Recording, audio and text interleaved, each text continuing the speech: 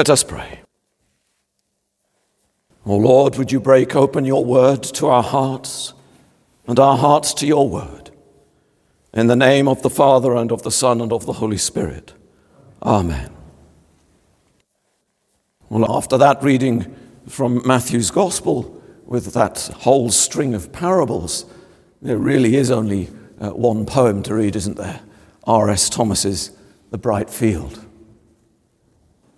I have seen the sun break through to illuminate a small field for a while, and gone my way and forgotten it. But that was the pearl of great price, the one field that had the treasure in it. I realize now I must give all that I have to possess it. Life is not hurrying on to a receding future, nor hankering after an imagined past.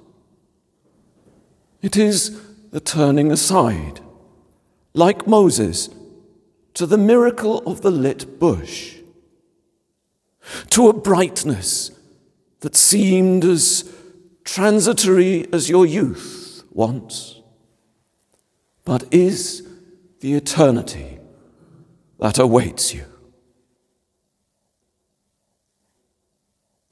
What do you imagine God is like? What is your picture of this God we come to worship Sunday by Sunday? Everybody has some kind of idea of what God is like. What's yours, I wonder? For some folk, God is like a clockmaker, someone who made the world and all its intricacies, set it going, and then left it to run its course.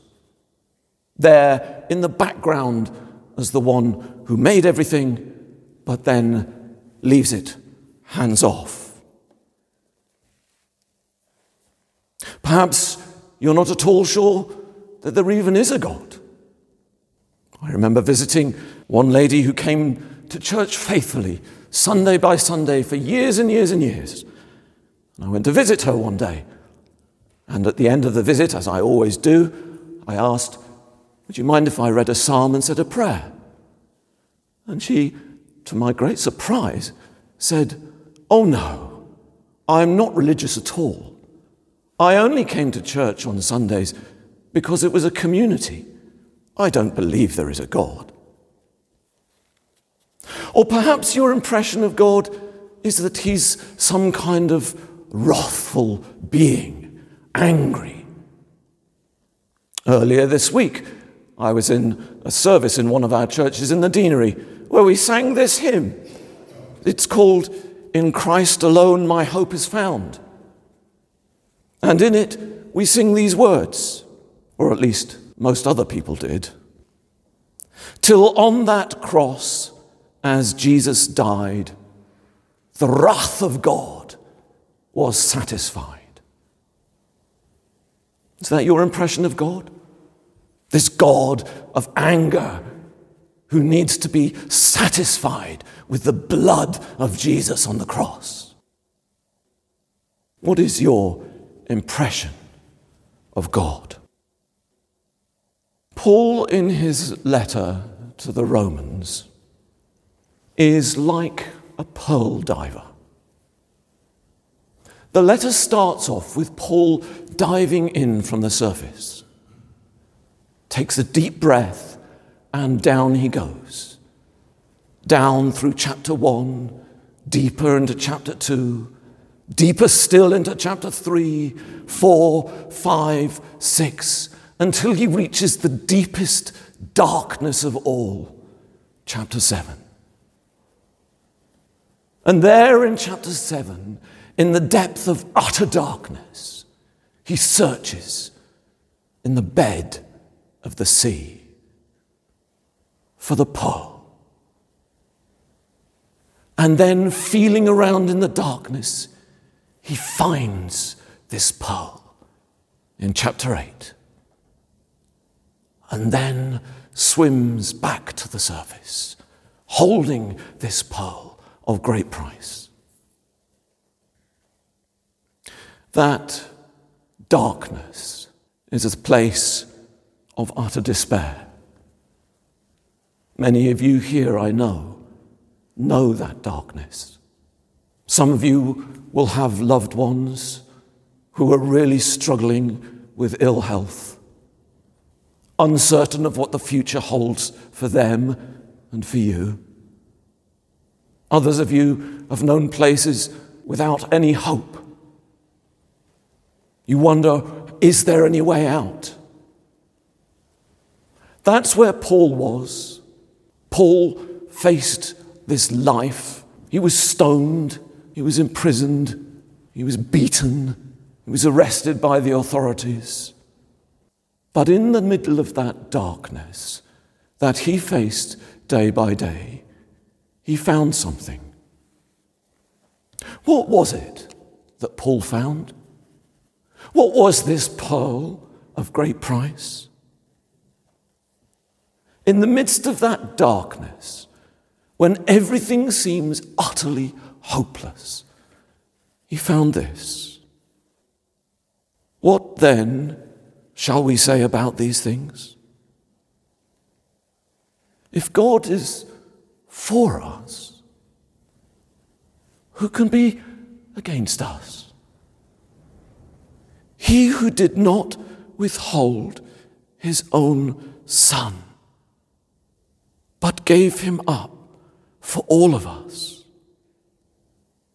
will he not with him also give us everything else?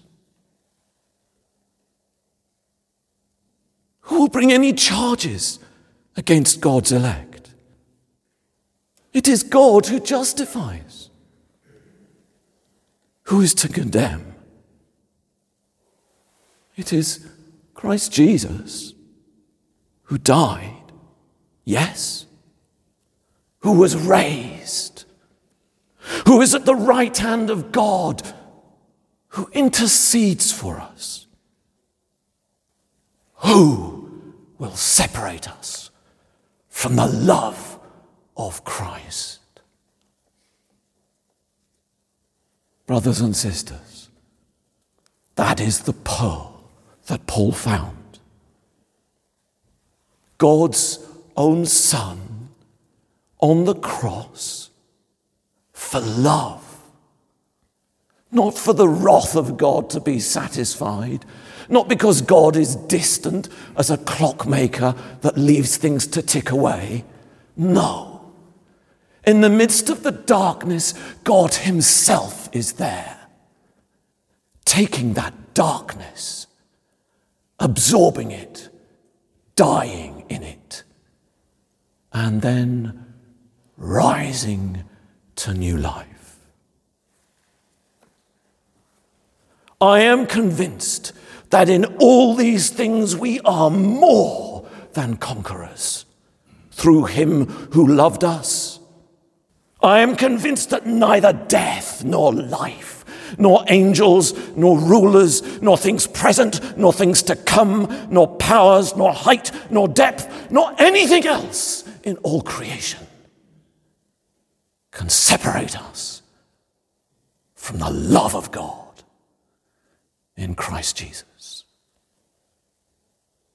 In the middle of that darkest of places, God's love is there. You may not see it. That's the point of all Jesus' parables. What's a mustard seed? Tiniest of grains. Drop it, you'll never find it again. But down it goes into the soil.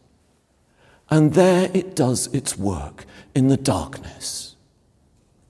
It starts growing. It germinates.